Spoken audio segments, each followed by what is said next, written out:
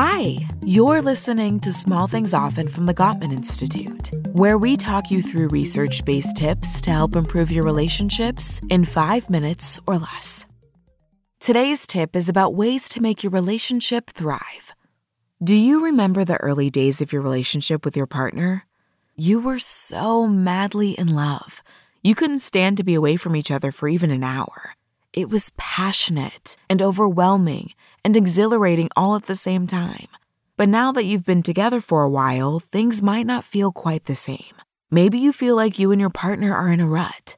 Or maybe things are fine, but you're wondering how to keep the relationship on a positive path. Whatever your situation, here's 5 tips you can put into practice today to help your relationship thrive. First, treat your partner with appreciation and respect. If you're noticing their flaws lately and not their positive qualities, it's time to change your thinking. Be on the lookout for things they're doing right every day. And when you see it, say it. Thank them for walking the dog, or tell them you love their sense of humor and how they make you laugh. Or maybe how incredibly proud you are of them for getting a promotion. By expressing appreciation for the small things, you'll find that as time goes by, your relationship will greatly improve. Next, build trust. How?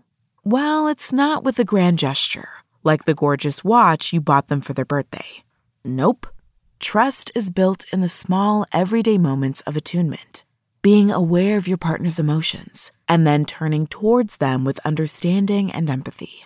Say, for instance, you're watching a movie on TV that you've wanted to see for a long time, but you suddenly notice that your partner is looking distracted and sad. Do you ignore them and keep watching the movie?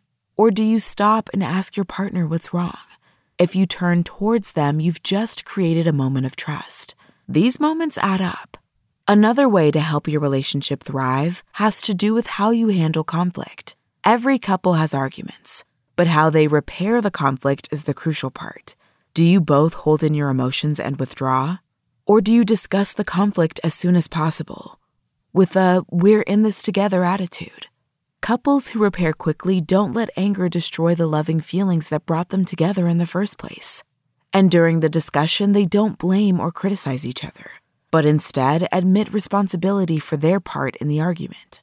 They discuss the situation calmly to understand what went wrong and realize their relationship is more important than the problem. It's also important to develop rituals of connection. Doing fun things together can reignite passion and keep you connected. For instance, plan a date night every week. You don't have to go out. It could just be listening to your favorite music, having a special dinner, and dancing in the kitchen. Or maybe exercise together. Go biking or running, or even just take a walk around the block. And don't forget to hold hands, hug, and kiss. It'll help reduce stress and bring you closer together. And finally, forgive. Couples who practice forgiveness can get rid of any hurt or shame that holds them back from feeling connected to each other. Practicing forgiveness will allow you both to let go, heal, and move on with your lives together.